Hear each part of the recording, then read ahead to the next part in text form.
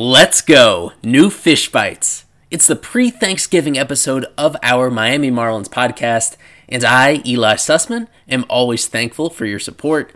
Please subscribe to Fish Stripes on any pod provider to be the first to hear our new stuff and to browse all the audio coverage from 2019.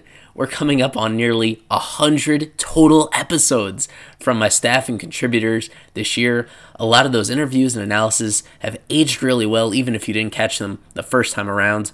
More cool plans on tap for the final month of the year as well. Stay tuned for that. For the second straight week, I'm spending most of this episode just like you as a listener. That's because Aram Leighton landed an interview with Blue Jays outfield prospect and 2019 Midwest League home run champion, Griffin Conine. That's right, Conine. He's the son of Mr. Marlin himself, Jeff Conine. You will absolutely want to listen to his memories of growing up in a Marlins family and the developments in his own professional career. This guy is legit. Full season ball this past year, but an early round pick who had a standout career at Duke University.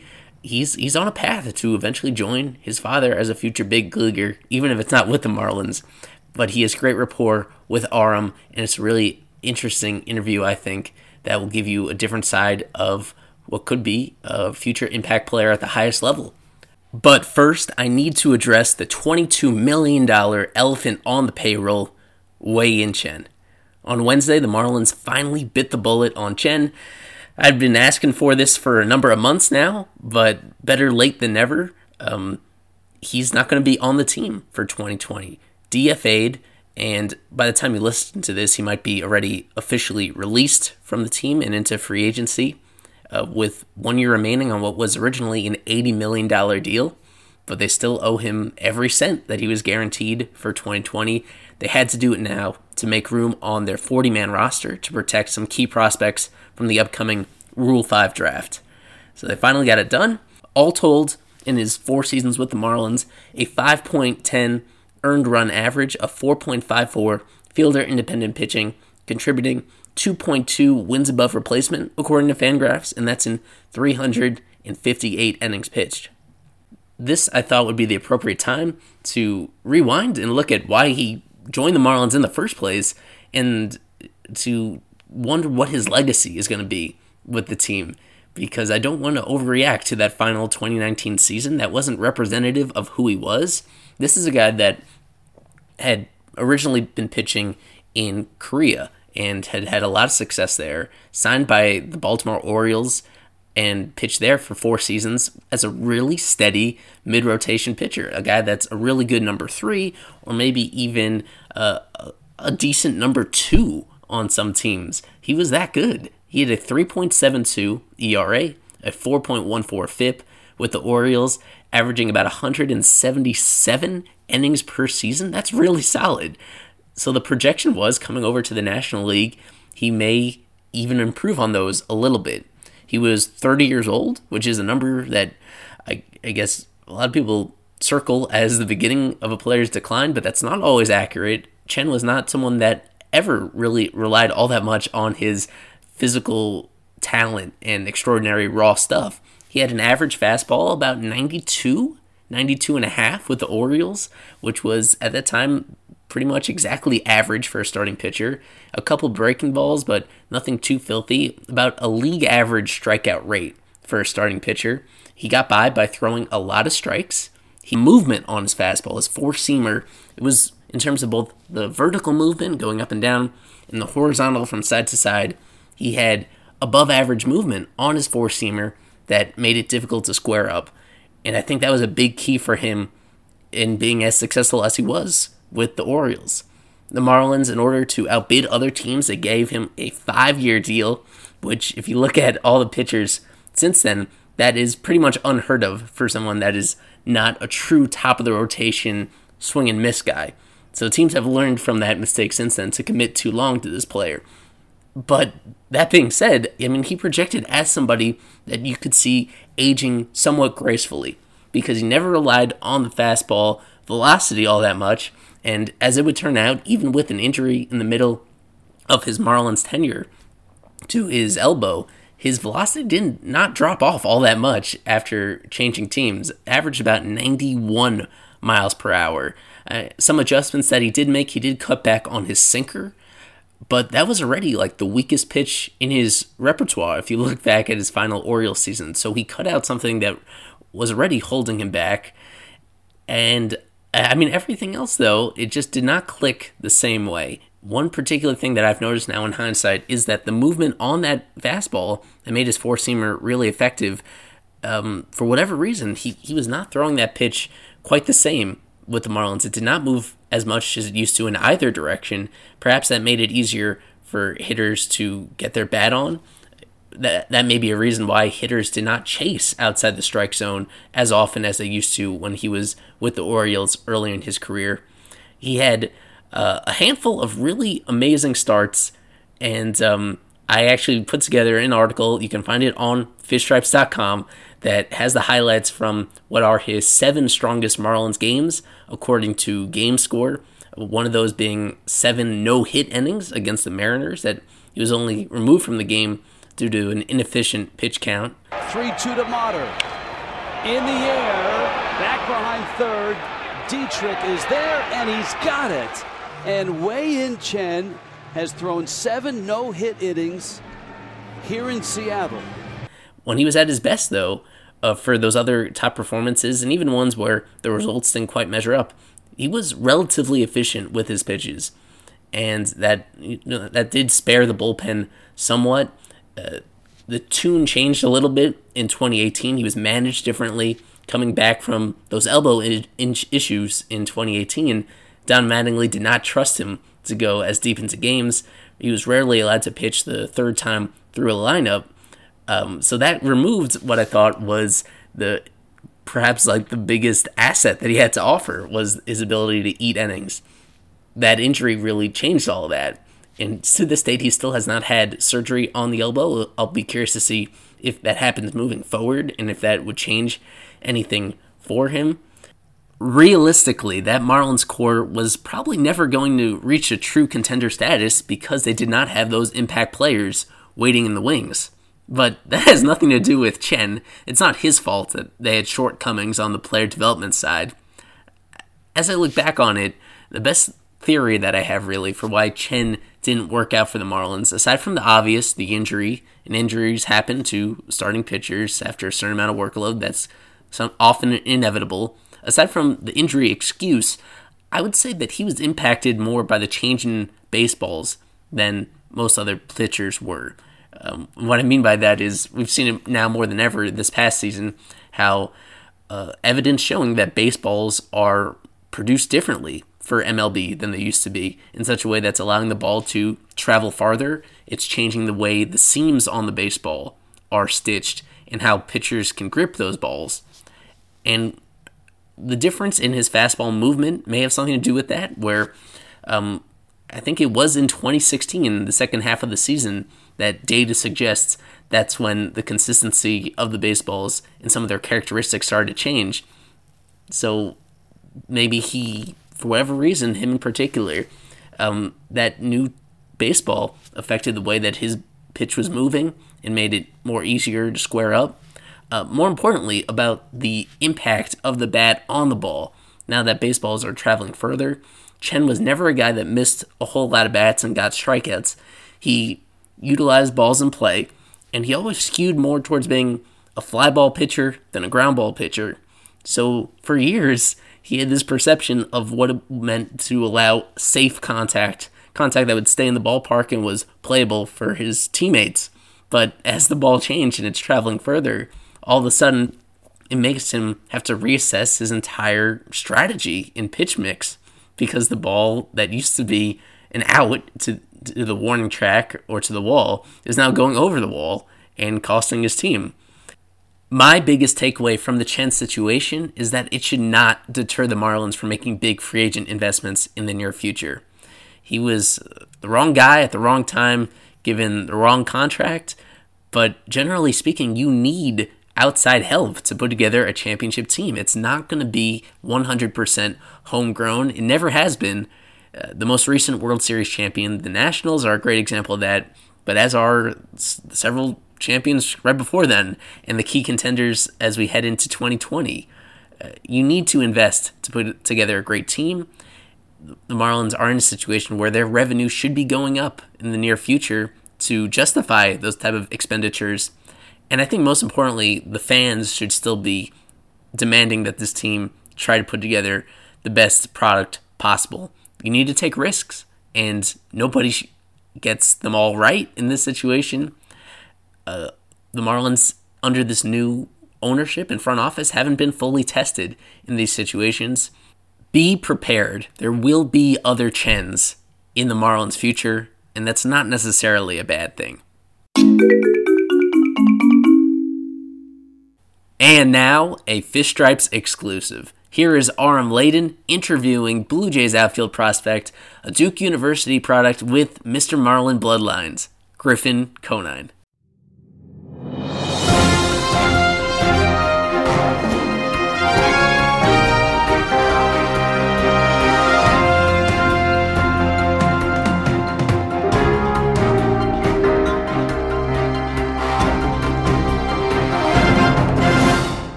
Fish Bites podcast. It's Aram Layton. I'm back. I got Griffin Conine with me. Griffin, we've talked about this for a while, about doing this.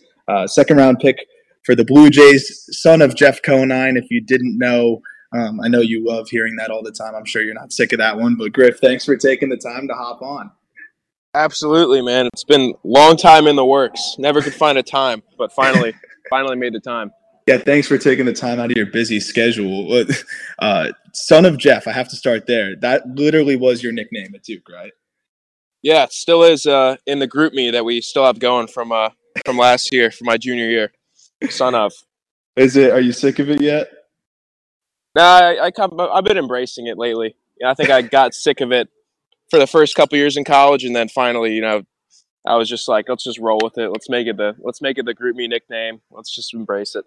I had to mention it though, of course, because this is a Marlins podcast, Marlins site, and of course your dad is a Marlins legend. Unfortunately, you did not get drafted to the Fish. You went second round to the Jays a couple years ago, and now you just finished your first sort of full season in the minor leagues. You tore it up, absolutely tore it up, led the league in home runs with everybody else getting a 50-game head start. What was this season like for you so far? You started in Instructs, which you said you can talk about a little bit, was pretty crazy. And then you get to Single A and absolutely mash the ball and lead the league in home runs with starting 50 games late. Leading into it, how was Instructs and what kind of experience was that for you? Yeah, so it was you go to spring training, and then everyone breaks on April 1st or whatever. They go to their teams, whether it's the big league club, AAA, AA. Everyone kind of gets sent off wherever they're going, and then you got this group that's left back at the complex, and they go to extended spring training. So these are, it's a mixed bag, man. It's everyone from a guy that's rehabbing. A lot of big league guys were there just rehabbing. There's AAA guys, AA guys. A lot of young, Dominican, Latin guys that are either they're just not ready for a full season team, or they're a lot of them are being prepped to go to like the short season, which is Bluefield or Vancouver, where I was last year. So you just got all kinds of people, talent wise, that are just a huge range. So there was only I think 5 or 6 English speaking guys as far as non big league or rehab guys that were just. So it was, there's 60 Spanish speakers, and then you got this group of like 6 or 7 of us. That was, it was me, and then there was like 4 or 5 other guys that were either ended up going to Vancouver or Bluefield. That we just had this little group that, we're all English speakers, and then we were just crazily outnumbered. And that must have been a very unique circumstance for you, because you were going into the season expecting to probably start in low A ball and go from there. And having to start your season there in such a unique situation, did that kind of give you a chip on your shoulder? Did you kind of have were you hungrier going into that baseball season now once you finally were able to go and get after it? Obviously, you came out swinging and had a lot of success, but were you chomping at the bit to finally get your season started after having to serve those 50 games in extended spring training? Oh yeah, absolutely. I think it was at the same time, it was as bad as it was equally as good just because I was able to there was definitely some swing surgery, so to speak, that needed to go down. Obviously disappointing first year in Vancouver. Kind of really the only adversity I'd felt since freshman year in college. Not playing well, and they really stress your first year in pro ball. Not They don't stress it, I should say. It's not that important. You're adjusting. You got the wood bats now from college. A lot of factors going into it. You're playing every day, so they kind of don't. They take it with a grain of salt. But the second year, there's kind of no excuses. You're adjusted. Hopefully, you got your bats figured out.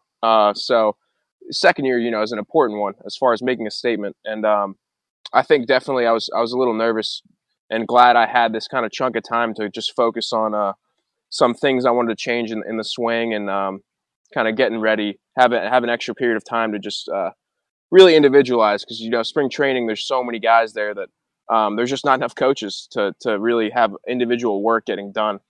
So it's more of a hopefully you worked in the off season, you got yourself ready because spring training is more just kind of fine tuning. There's no real adjustments that can be made at that point. You're kind of just rolling with whatever you got for the upcoming season, and hopefully you're in a good spot.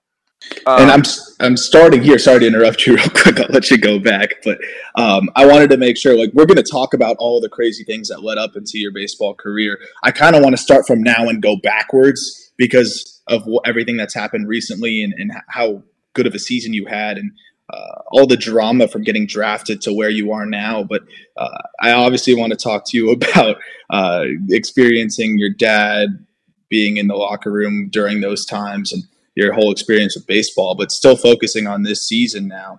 You're hoping to start the season now in high A ball in Dunedin, and how are you expecting that? We know the Florida State League is probably the most loaded pitching league in the entire minor leagues, probably.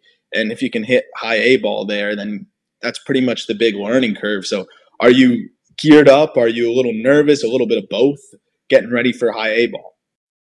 Yeah, for sure. This will be the first year that kind of I can experience all the excitement that comes with it, breaking on April 1st. That's something I haven't really gotten to do yet. I've started the middle of the year in Vancouver, and then last year kind of started around the same time, in June.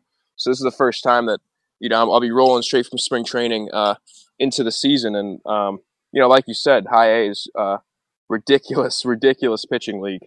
And it's just, in every way too. It's just the prospects, but also for my buddies that have played there, apparently the fields are just ridiculous. As far as ball flight for hitters is just terrible. I'm hearing that, we have all this TrackMan stuff and they're saying, I hit this exit velo with this launch angle, which would normally equate to an easy homer. And my buddies are saying, yeah, the outfielder went back 2 steps and made an easy catch. So you never like to hear that stuff. But at the same time, I feel like it's weird because it's single A still. But at the same time, once you get past this level of advanced A, it's kind of like you're on a fast track if you have success there early on. So definitely excited, definitely a bit anxious to get started. And now you're going to have your first full season, which is exciting too. And is it within the realm of possibility? Are you hoping to finish out this year in Double A? Absolutely. I think hopefully, in my mind, really would love to get up there, by summertime, which is definitely, there's a lot of factors that go into that. But as far as, if you come out well and play well early on, and especially in a league like that, if you can make a statement early, I think, especially with being in the Blue Jays organization, they got no problems, moving guys, especially outfielders at this time. So definitely hoping to get to New Hampshire as soon as I can and kind of go from there. So I want to talk about getting to the Blue Jays, right? Getting drafted, that whole process there. You talked about struggling your freshman year and you struggled to see some consistent playing time, didn't hit too well, and then you broke out your sophomore year, really put yourself on the map, and then you go to Cotuit in the Cape Cod League and you win Pro Prospect of the Year and tore it up there, where I actually broadcasted this past summer, and great place. Love the Kettleers. Can't talk about them enough. And you really use that as a springboard, right, to just put yourself on the map. And Cotuit, obviously a great place to play. The Cape Cod League is, they say, pretty much almost like a minor league type of competition. It's as close as you're going to get to anything like that in college. And how did you really shift gears from freshman year? You really struggled, and sophomore year just breaking out and keeping it rolling into the Cape. Yeah, that's easy right there. It's just the Northwoods League. That was it. That was I go up to this league in Wisconsin, kind of in the middle of nowhere. And it was real laid back. Cape is just, there's scouts everywhere, and it could have a lot of pressure coming with it. Just knowing that it's the Cape. It's a lot of anxiety comes with just the name of the league in itself, and knowing that it's kind of the GOAT of all college baseball leagues. And then Northwoods is kind of like the second tier league that there's just there's good players, but definitely a gap in between the Northwoods and the Cape. And it was really just a time where the coaches were super chill. I played pretty much every day, and they kind of just let me go. They let all their players go. Really, it's about just kind of finding. It's a lot of guys that just need reps. That's why I got sent there. It's the longest summer league that Cape is 40, 45 or 50 games, and this one's 80 or 72 or something like that. So I got there a little late because we had a good run in the postseason at Duke. But yeah, I guess just once I got up there, by that time I wasn't playing at all at Duke. I sucked. So I was just I was kind of just already pumped. Obviously it was cool to be a part of the regional and see the things we could do. But at the same time, I wasn't playing, wasn't really a part of it because I wasn't, contributing at all. So I was, in my mind, kind of gearing up for this summer that I thought, would kind of change things for me. And definitely was excited to get up there and start making some adjustments. So there were 2 times in college. You said you sucked. I think that might be a little extreme. But if anyone, as someone who played with you and has known you for a long time, you're as hard on yourself as anybody I've ever met. But I was the same way. But the thing with freshman year, you hit about 200. Yeah, you struggled. And then maybe the only other time you really struggled was after the Cape, right? Yeah. The beginning of your junior year, which is the funny thing because everyone's expecting you to come out and be this superstar, right? Like you were in the Cape and like you were your sophomore year, and you really struggled in the beginning of your junior year. Do you think any of that had to do with the pressure you had? I think like after you tore it up on the Cape, your name starts popping up everywhere. I remember I was with you, I think, and we were bowling, and all of a sudden it pops up on my phone like top 10 college prospects for the draft, and there's a picture of you, and I'm like, oh shit, Griff, look, there you are. And you're popping up everywhere. You went from this guy that's not even playing at Duke to now you're on MLB.com and you're getting tweeted about, and you search your name and there's tweets all about you, all that kind of stuff. Did that affect you at all? How did you handle that? And did that play into a little bit of the pressing in the beginning of the junior year? It's hard to say. I think I don't really think it did. The easy answer is to be like, yeah, man, I was just crumbling from the pressure and all that. And that's just the easy answer, I think, because, that happens to people. But I really honestly don't think that was it. I think it was just, like you said, I'm hard on myself. And I think I was just trying to not even play to impress others, but just kind of play up to my own expectations of myself. And what came with that was just these ridiculous, out of control swings that like this approach that that just didn't work. It could never be sustainable. There'd be games where it would all link up, and yeah, I'd crush a couple balls, but then it'd go a week before I hit a ball hard again. And I think it was just it got out of control, man. I think I was trying to hit balls 500 feet and just kind of do these crazy impressive things that just don't go along with a consistent approach. And that led to, a big struggle and a ton of strikeouts. Do you think there was like a pressure to be the power guy? Because you hit 7 home runs in the Cape? 11, including playoffs. Holy crap, I'm sorry for shortchanging you. 11 home runs in the Cape, right? And you hit a lot your sophomore year, and most of them are tape measure shots. So took a runner off the base paths. There he goes. There goes Loper Fido. It will be a moot point. This a moon shot from Conine. Majestic first-round power on display from the Duke right fielder. Was there a little bit of a pressure on you to like be that power guy? Do you think that's why you were swinging out of your shoes all this time? And do you feel like you had to live up to this like expectation of just hitting nukes? Yeah, in a way, and also I freaking love hitting nukes. Who doesn't? That's who I am. That's who I've always been after that freshman year. And it's just like, that's the most fun thing to do in my opinion in baseball. When some guys, they're nukes, or some guys love stealing bags. I played with those guys in pro ball that are just that's where they get their rush.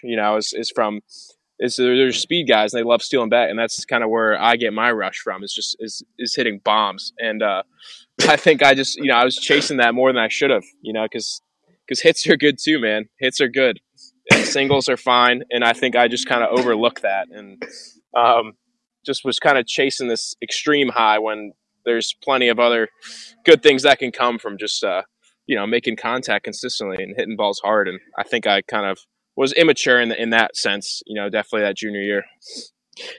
Yeah, because the singles and the doubles, those translate. And so you felt like, I think I want to see your take on this too, as a power hitter yourself. In baseball, I feel like the old guy criticism is like, oh, there's no pure hitters anymore. They're all or nothing, big swings and all that stuff. And you kind of confess to having that approach a little bit too. But when you look at the major leagues now, you still have some guys that'll hit for average and power, but strikeouts are at an all-time high. Home runs are also at an all-time high. Do you think that's become kind of the approach of the modern-day big leaguer? Yeah, I think what comes with these freak pitchers that are starting to become the norm now, that all these guys that are just starters now that are sitting 98, 99 into the 6th, 7th, 8th inning. You got to swing hard, man. You do. You can't have a contact kind of oriented approach. You definitely a short swing is what's going to work. But as far as you got to swing hard if you want to hit hard. And that's just kind of the way the game's going, and all these prospects that are coming up now that are just it seems like they get better every year. So I think it doesn't even necessarily boil down to approach or guys trying to hit homers, as far as just the pitchers, man, are just, they have such wipeout stuff that you see in the strikeouts go way up. And then obviously, homers are definitely becoming more of a factor, just because it's easier to kind of score runs on one swing rather than trying to string together 4 or 5 hits against a guy like Garrett Cole. You can get 3 runs on one swing, and that's kind of become the biggest factor these days. Well, another factor is the juice baseballs, right? We've seen a lot of talk about that. At first, the MLB denied it. Now they're saying, okay, there might be some differences to the baseballs, but it's pretty obvious that there's some differences with the baseballs. Justin Verlander pretty much was willing to stake his life on the fact that there's a difference with the baseballs. You have an experience because the minor league baseballs are different. So you're not using those professional MLB baseballs. And you had an experience going from the minor league balls to the big league balls, right? And you were able to tell a little bit of a difference there. Yeah, absolutely. I think, the minor league ball is always different. It's been AAA and big leagues have the same one. They use the big league ball in AAA. And I think this next year they're moving it down to AA. So now the AA will use the big league balls as well, I think is what's going to happen. But, you expect, that we knew they use different balls. Obviously everything's just worse in the minor leagues. That's just the fact of it. The balls are, not as finely tuned. They're not as good. But yeah, I don't think we expected as drastic as a change as we experienced in Bowling Green. They had these big league balls out there for batting practice. For whatever reason, that was the only team that did that. The Tampa Bay Rays org. And you saw these, this 5'6" second baseman, out of Venezuela that's got 1 homer on the year, and he was putting balls, 50 feet over the fence. And then you got other guys that are, a little bit bigger that are hitting balls, off the end or getting jammed, and they're going 20 feet over the fence. So it was pretty crazy, man. It was probably the most fun we had during BP all year, because, we must have hit 50, 60 balls out. as a team, which is just ridiculous. What's your take on that? Like, I'm very torn on it because, people like to see offense. Baseball, needs the viewership, and what's better than seeing a home run? But at the same time, a guy like you could probably hit like a plastic baseball out of the yard, and now you're having guys that are not really home run hitters having opportunities to put the ball out just as frequently as you, because at the end of the day, you put it 50 rows back and the 5'6" guy puts it 10 rows back, they still count the same. So what's your take on that? And would you prefer the baseballs to go back to how they were?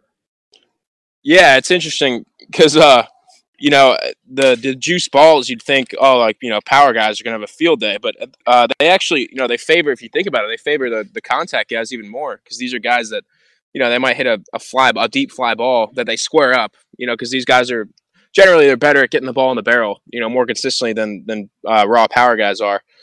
So now these guys that are, used to hitting 10, 15 a year are now putting out 30 just because of their barrel control, their barrel awareness, their ability to hit fly balls and kind of just hit these juice balls in the barrel that are going 30 feet farther than they should.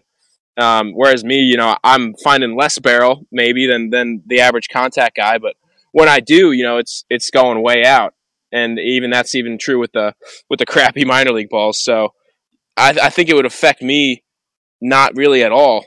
As far as you definitely will see some balls that are I could get jammed on and it'll end up going out, but I think that's minimal, and I think it'd be, as far as like me personally, I'd rather go back to the crappy balls where it's like I stand out a little bit more instead of all these guys that are now able to hit 30, 35 homers that aren't supposed to. You and all the pitchers probably agree on that one. I know Verlander was furious at the All-Star game and just going right at the MLB for how they've handled that whole situation. But it'll be interesting to see how they do it going forward. And I'm sure there'll be more studies about how it affects everything. But when you got guys like Eugenio Suarez hitting over 50 home runs, it really makes me rethink what a good season is. Is 20 home runs impressive anymore? Is 30 home runs impressive anymore? It's all that kind of stuff that really adjusts the way we look at all of the statistics and stuff like that. But for you now, going into A-ball, what are your goals this year? And then after this, I want to get back into like childhood with your dad and all that stuff, because there's some really funny stories back in there. But to wrap up the recent stuff, what's in the future stuff? What's your goal going into A-ball this year? Obviously, cut down on the strikeouts. That shouldn't be too hard. You struck out a lot this year, but what else? Like, what else are you focusing on? Yeah, man, I had ridiculous amount of strikeouts this year. Wow, it was like I don't even know. Last time I checked, crazy. I used to divide it. I used to like check the percentage like every couple weeks and just hope it would go down. But I think at one point you were at like 40%. Yeah, let's see. It was like 120 and 300 around there. So whatever that's about 40 right there. So step one, improve that. What else? Dude, that's one of the good things is that's kind of the biggest thing. I think everything else I love the way that my home run splits were kind of like left field. They're all even. It was like 7, 7, and 8 or something like that. Left, center, and right. And yeah, not really any real problems with lefties. The probably biggest thing is just the righty changeup, man. Righty changeups is one of the biggest things that's difficult. I mean, that's for everyone. That's not just it's not unique to me. Lefties never have hit righty changeups well. Yeah, but it just goes into approach and definitely some swing thing. I had such like a big swing last year, which is I always have. I always have, and I think I'm never gonna be a low strikeout guy. That's ridiculous. But yeah, I mean 40%. Yeah, that's just well, I guess if you include the walks, because there's like 40 walks, so it was probably closer to like 30, 35 or whatever. But that's just that's not going to give you success, especially going into a league where Midwest League was pretty good pitching. I think there was only like 5 or 6 guys that finished above 300 in that league, which was crazy because I thought it was like a hitters league. And the parks were definitely the parks were definitely hitters parks for the most part. Mm-hmm. But yeah, going into this next this next league where these pitchers are elite, that 35% could easily turn into 50 or something crazy if I don't make some changes. So that's the biggest thing. Yeah, I was talking about it with you the other day about how good the pitching is in high A ball in the Florida State League. With the Marlins alone, I mean, they had just such an exciting rotation of guys with Edward Cabrera and Braxton Garrett and Trevor Rogers, just three guys. It's a three-headed monster that there's no escaping, and they all had crazy K rates and striking out about 12 to 13 batters per 9 innings. So, like, if you're running into teams like that, it's 3 straight games in a series. You're not avoiding an ace caliber guy. So that's the crazy thing. And I think you're going to start appreciating singles a little bit more, which is probably a good thing for you. But I want to talk about now getting to where you are now. Most people would expect that you were like this baseball kid out of the womb and you just loved it from the get-go. And it really isn't the case. Your journey to baseball and through baseball is pretty unique. And your dad's is too. I mean, your dad wasn't even a baseball guy through and through his entire life. And he ended up pretty late and deciding to play baseball. I had him on the podcast about a year ago too. And he told that story. Yours is pretty unique because you had a father that was in the bigs while you were growing up, and you still weren't that into it. I think you were at one point into skateboarding, I'm pretty sure, and you had like the long hair on your forehead and all that stuff. But what was it like for you going into the clubhouse? Like, you didn't have that moment as a kid, like, man, I want to do this? Yeah, man, I think that moment didn't really come until late, like, almost high school when baseball started to get serious as far as school goes. But yeah, I mean, travel ball and all that, whatever, Cooperstown. I mean, I was never super into it. It was kind of just something to do. And it wasn't like my dad was like, "Oh, you're playing this year, like you're gonna do this, you're gonna do that." He'd always be like, "You want to play?" And I'll be like, "Yeah, sure." It was kind of more like yeah, I'll play. Not like a hell yeah, like love this sport, like this is my life. Nothing like that. It was just kind of like something to do, and I always liked it. I think that was where it stopped. It was just like something I liked to do, like a hobby almost until ninth grade, when I started to take it more seriously, and the skateboard kind of fell out of my life. That was like a middle school. That was like a 3-year peak phase from like 5th grade to 8th grade where I was just nonstop with that stuff. Yeah, so the skateboarding phase came with like the skateboarder's hair. And you have a pretty funny story about being in the clubhouse with that haircut when your dad was on the Cincinnati Reds, and I'll let you tell it, but somebody offered to cut that hair for you. What's the story there? Yeah, I've actually heard it a couple times recently. My dad loves telling everyone he can about that. So I've heard it like 2 times the past month alone, just randomly. I think it's because my hair is now starting to get long again, and he's like, and people will comment on it. He's like, "Oh, it's a funny story about long hair," and then I'll just go right into it. But yeah, he was with the Reds in 2007. So I was 10, so I was just starting to grew out the flow. Was decked out in skate gear and in the cargo shorts and whatever it was. And we spent the summer in Cincinnati, so I would get up to the field, every now and then and shag VP and whatever, go in the clubhouse. And then it was actually Adam Dunn was the first guy that made a comment. I was just sitting in the clubhouse, and he was just like, he's big dude, big country dude too. He was just like, "Hey man, you gotta cut that hair. That's too long." And he kind of just like barked at me, and I was just like this wide-eyed 10-year-old kid, and I just like kind of shook my head. I was like frightened because at this point, if you're a skateboarder, if you know the community, your hair is your life. It's kind of like this is your image. It's how people know that guy skates. He's got the flow. It's like hair and lacrosse players now. The flow is everything. So I was like, "No shot, man. It's not happening." And he's like, "I'll give you $1,000 if you let me cut that hair right now." And he had he had his hair clippers and he had like his razor and everything right in his locker. I guess he cuts his own hair. And then Griffey was like a few lockers down, and he heard it. He's like, "Yeah, I'll go in on that with you. So it's $2,000 if you let us cut your hair right now." And I didn't consider it. It was not even a thought. I was like, "No shot. Get him away from my hair. Get him away from my head. This is not happening." And my dad was like, I don't think he really tried to like reason with me. He was just like, he looked at him. He was just like, yeah, guys, it's not going to happen. Because he knew that like, this is like, I was deep into the phase at that point where I was like, this is just like who I am. And like, there's no price. And I mean, you're 10 years old. If I got that offer today, I'd probably do it in a heartbeat, because $2,000 means a lot more when you're 22 than when you're 10. You know, I don't think I realized. Also, I didn't realize these two guys that were asking me, like, with 1,000 career homers combined. Like, if they asked me anything, I'd do it, whatever they say. That's what I said. I was thinking the same thing. I think I would let Ken Griffey shave my head for free. Literally right above me right now is a signed Griffey jersey on my wall from his Mariners days. One of my favorite all-time players. But that story always blows my mind, because how do you expect a 10-year-old to understand like the gravity of $2,000? But yeah, that's what I tell my dad, but he still gives me shit for it today. You can't take away from the story. But that so you're in the clubhouse then, obviously. You're turning down haircuts from Hall of Famers, and you're not at that moment like, I want to play baseball. You're still pretty set on the skateboarding, and it wasn't until freshman year of high school where you start to come around, and that's finally when you realize you wanted to play baseball. So before that, you were just going through the motions. Like, going in the clubhouse didn't do it for you?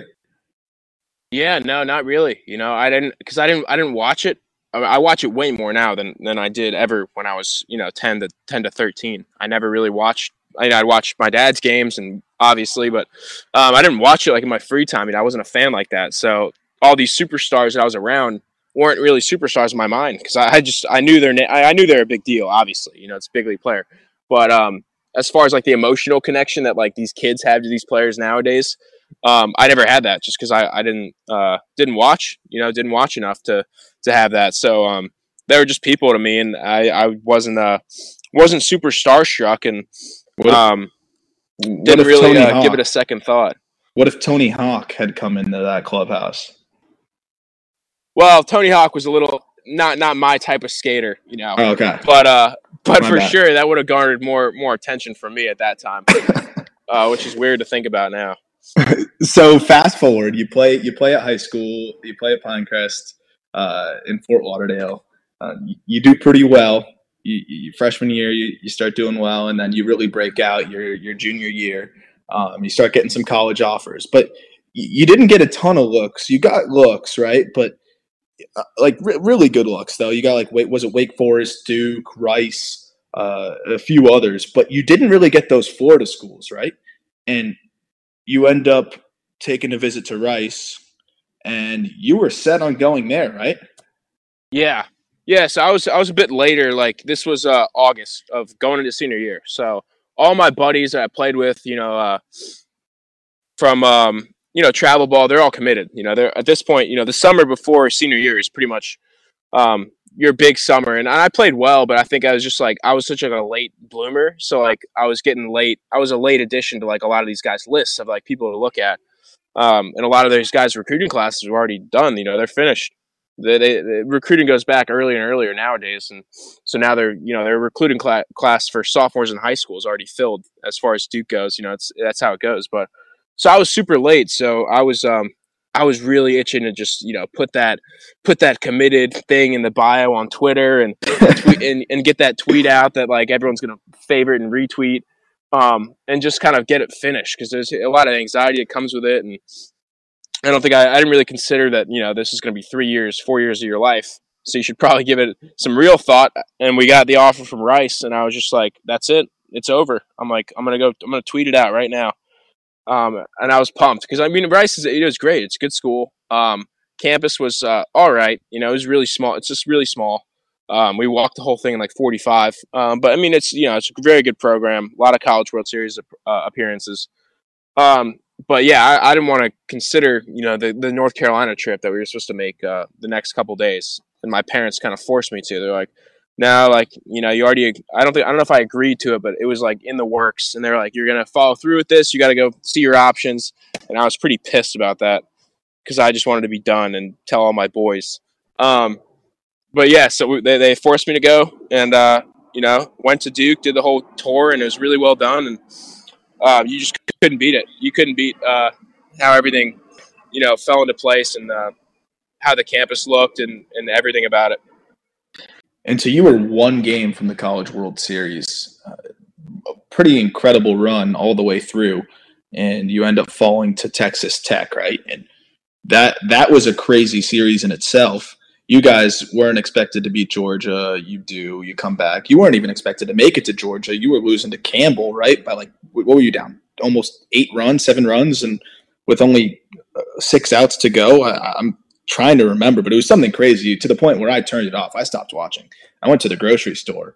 You guys had a rain delay, right? And can you talk about that? Just starting from there, take me through that and that miracle comeback, and then that whole run was just an incredible stretch because you end up getting drafted along that run too. And what was that whole 2-week span like? Yeah, man, that was the Campbell game. I'll never forget that. We had that rain delay, and we were down. I think it wasn't like crazy, like 9, 8 or 9. It was like I think maybe 6-1, like the 7th. This starter they had was cruising. He's a really good pitcher, and against Campbell was a solid. And, they always could hit really well, and they had this one starter that they kind of rode, and he pitched really well that day. We had this long rain delay, and we went kind of in the cages, and we were just sitting around, and the energy in there was just, it was like a funeral. It was so dead. And it wasn't like, there was no kind of movie-like moment where someone got up and was like, all right, like, we're going to get, we had almost given up, as bad as it sounds. We were just kind of like, we were reminiscing upon the year and everything that went down, and just kind of like, might be our last game together and all this stuff. And there wasn't really any shift in the energy where it was like, all right, like, let's go beat these guys or come back. It was kind of just like we started playing again, and we were just like, these are could be our last at bats or whenever you get up in the lineup. So let's just make something of it. Let's just make our last game, something that we fought for, and then we didn't just roll over. But there was no big speech from anyone. And we had great leadership, but it was just kind of like the mood in there was just, you couldn't overcome it. And then just, it happened so quick. It was just like we got 3 or 4 guys on right out of the gate. And we scored a few, and then we scored a few the next inning, and then it came down to the 9th, and that kid, Chris Crabtree, this bodybuilder freshman, came up, and he had like 10 at-bats in the year, and the bases clearing double, I think, gave us the lead in that 9th inning. And then we ended up beating them by like 5 or 6. We scored like 8 runs in that 9th. It was crazy. And then you move on to Georgia, and you guys lose the first one, right? And then you win 2 in a row, and you went off in that series. I think would you have 3 home runs in that series? Well, I'm trying to think. No, yeah. So it was double elimination. So we lost the first game to Troy, and then we won out after that. We beat Campbell, and then we played Troy again, beat them pretty easily, and then we had to beat Georgia twice. We won 4 in a row after losing that first one. Crazy. And and we got to Georgia, and by that time, the momentum had kind of completely shifted. We went from losing to 2 crappy teams almost, and then we kind of crushed Troy, I think, in that second game. And then, and then we got to UGA, and it was just kind of all gas, no brakes at that point. We were like, let's do it. And you went off in the game, like leading up to the draft. Yeah, I think did you hit 2 home runs that game, right? Right before the draft. And then you guys win the game, and then you go to watch the draft because several of your teammates, including yourself, were ready to get drafted, right? Yeah, it was crazy. It was we had the doubleheader. So we had to play Georgia twice that day. We had the first game at like 12 or 1 or something like that. Beat them. We had like an hour to just like eat something, and then we play again. So we won the first game like it wasn't super close. It was like I think we were tied in the 7th, then we ended up going ahead.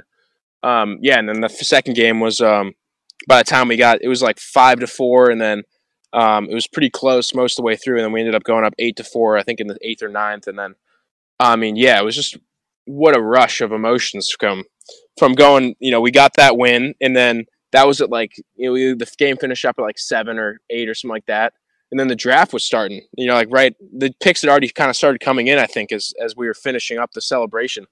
And I knew like I wasn't going to be a top 10. I was talking to my agent. He was like, we can expect between these kind of picks here. And so we had time to go back to the hotel. And then, we went to a Mellow Mushroom across the street. You know, the whole team was kind of ended up rolling in around. Coach was cool about it because it was like 11 at this point. It was getting to like the pick 40 or 45, and it was like 11:30. So like curfew was passed for sure. But he was like, everyone kind of get over there and let's just like have a good time, at this Mellow Mushroom and see what happens. So it was unbelievable. And so you went off the board. Was there anywhere you were like hoping to go? And you ended up going, I think, right one pick before the Marlins, ironically. But was there anywhere you were hoping to get drafted, or was it just kind of take me as soon as possible? I can't wait to hear my name called. Yeah, I don't think I had anything in mind. I just definitely like a big city, a big market would be really cool. And Toronto, I think, fit the bill. It's a baseball team for a whole country, which is pretty cool. Yeah. The only one like that. So and everything I've heard, I've never been, but Toronto's just be unbelievable as far as the city goes. So yeah, I mean, there was no disappointments there. I mean, it was everything I could have hoped for, and very, very cool to get that text. And then you watch everybody else, all your other teammates go off the board. What was that like experience? Like you're riding the high of winning, beating Georgia, and then almost like a fifth of your team is now getting drafted pretty high, and now seeing an opportunity to play professional baseball. Yeah, it was awesome because we had to drive back the next day, and then we would drive back to Duke to get in a week before Texas Tech. So on the drive, the draft had started from round 3 the next day, and then Heron goes in the third round to the Cubs. We were at a gas station rest stop, and I see like we were all just everyone was following it, but like Heron didn't really know exactly what was he didn't know who was going to take him or whatever. And we were just like everyone kind of gathering around him and like hugging. And I was like in the bathroom. And I got out, and everyone's like, "Yo, Jimmy went to the Cubs," which is awesome because the Cubs are they're just a legendary franchise. And now of course he's with the Rockies now. He got traded, but yeah, he was crazy pumped. I think he was a little teary eyed. I don't know if he'd admit it, but it was so cool. And then over the course of the next couple days, that day too, we had a couple guys. I'm trying to think who went next. I think next was like 10th or 11th, maybe Cone, and then Proctor. Yeah. Cone and Proctor went pretty close. Stallings, together. And then just Stallings, and then Jack DeCaster went like 12th or 13th. Yeah, him and Proctor went both to the Tigers. Crazy. I was like right back to back. So, and then Jack was probably the craziest one because he was like, he just wanted to play. The signing bonus wasn't a question. He didn't care about. It was his last year, for Duke. He didn't redshirt, so he was a senior, and he was starting to sweat a little bit. We were in practice, when he found out, and he was starting to like kind of he kept checking, and he finally got the call. Like he just broke down, man. He was so happy. Yeah, Jacoboski, right? Yeah, pitcher for the Rays organization. Yeah, you got the call. He told me in the middle of practice with his phone in his pocket. I think he actually missed the call, which is crazy. And that's just the craziest story too, where he turned a school bus into an RV because we talked about the lack of signing bonus there, which is just a crazy story for you guys to all have that and go through it together, which is unbelievable. What was it like having your dad through that process too? Because most of your teammates didn't have a dad that played professional baseball. I know your dad had a very different draft experience, having gone like one of like a round that I don't think even exists anymore. But for you now, a blue chipper, what advice was he able to give you in terms of just how to handle everything and how to handle yourself? Because, I mean, your dad is known as one of the most pros in the last 20 years around the game and highly respected. And how much does he teach you off the field stuff and just how to conduct yourself? It's definitely more than I learned just from watching, him and hearing guys talk about, because you know my dad pretty well, and he's not a super vocal guy, so to speak. He doesn't do he's not a big. He's more of a lead with how you act kind of guy, I think, than more like a big monologuer or big talker. And I think we're different in that way, because I'm more of a talker, and but I think just I get guys coming up to me all the time. I had a random guy at our last series in Lansing. He was I think he ended up being the general manager for the Fort Wayne Tin Caps, and he was a clubby for the Marlins in like 1997 or something like that.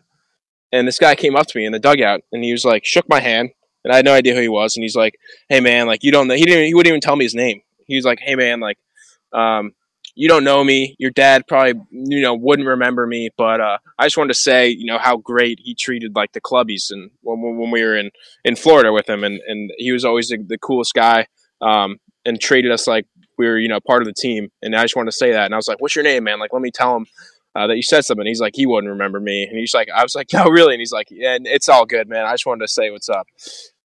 So just stuff like that, man. Just like being as respectful as you can be to like people that you never know what's gonna happen or what they're gonna end up as, and just being as professional as you can be at all times.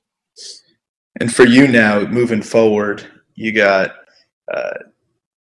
hopefully now high A ball moving up to double A, and your hope to just get to the bigs in the next couple of years. Watching your dad in the bigs now, when you can reflect back, because I know at the time you weren't really thinking about it, but reflecting back now, is there anything you took away from watching him at the time and how he carried himself on the field that now you can apply to yourself almost in hindsight, since you were so young when he was playing? It's hard to really at the time be able to appreciate the little things that he did. But now that you're moving forward and can look back on it, what kind of things are you trying to take away from what he did? Obviously, you're two very different kinds of players. Yeah, for sure. I think, the biggest thing, the most impressive thing is just Mr. Consistency. I think that's such an underrated tool that someone can have, is just being the same guy every day, because it's really hard, especially with all the ups and downs that come with a season and a baseball career in general. But I think that was the biggest thing I saw. Just you can look at it with his numbers. I mean, he never had a huge fluctuating season. It was always 270 to 290. It seemed like same kind of power output, same RBI output, and he was always he never missed a big chunk of time really. So I think the biggest thing is just kind of the longevity, of a career, and the fact that he came to the field, the same guy every day, and that's something that he tells me too. Is just the season can get so drag on so long, and it gets hard at sometimes, but the best thing you can do is just show up to the field every day, kind of just ready to work, happy to be there, and if you're still having fun doing it, then your life's pretty good. So that's probably the biggest takeaway. And before I let you go here, I want your favorite sports or your favorite career baseball moment so far, and then your favorite of your father's so far. I think I know what yours is going to be for your father's, but I honestly have no idea what yours is for yourself. I gotta say, probably just that entire day of the Georgia regional win. You can't beat that. Just that 5-hour period where we clinched the win that no one thought we could. And then, you fast forward 3 more hours, and then, kind of the next phase of my life starts with pro ball. So that was probably just the craziest rush of emotions, baseball related, that, I'll ever feel. And, Dad's greatest moment as probably, I would say there's 2. I would say individually, the All-Star Game homer was probably at the top, one of the top of his list. I don't think he'd say that because it's pretty, individualistic. It was just him, representing the Marlins, and he got the one pinch hit at bat and ended up winning the MVP, which was awesome. But I think probably for him, the 03 run, the postseason run, was we were just watching the highlights from that the other night. The throw to Pudge, that's got to be all time. Yeah, that too. I mean, that was on the highlight reel, obviously, and that was still smiles about that entire play, and Pudge with the legendary reaction to that, and just I think beating the Yankees was the biggest thing. It was this David versus Goliath story here, and he never lets me forget that they beat the Yankees at home to win the World Series. Well, that's next for you. You're going to have to beat the Yankees quite a bit in the coming years, so hopefully it'll be pretty soon. And appreciate you coming on, Griff. We're going to do this more. We got to do this again because there's so many questions I didn't even get to with you within the hour. But we'll do this again soon because I got a lot more questions to grill you with. We didn't even let this one get too personal this time. You got lucky. Yeah, absolutely, man. off-season schedules is pretty flexible. So I'm always around and definitely down to get personal with it next time. Sounds good. Keep working on those strikeouts, Griff. Oh, absolutely.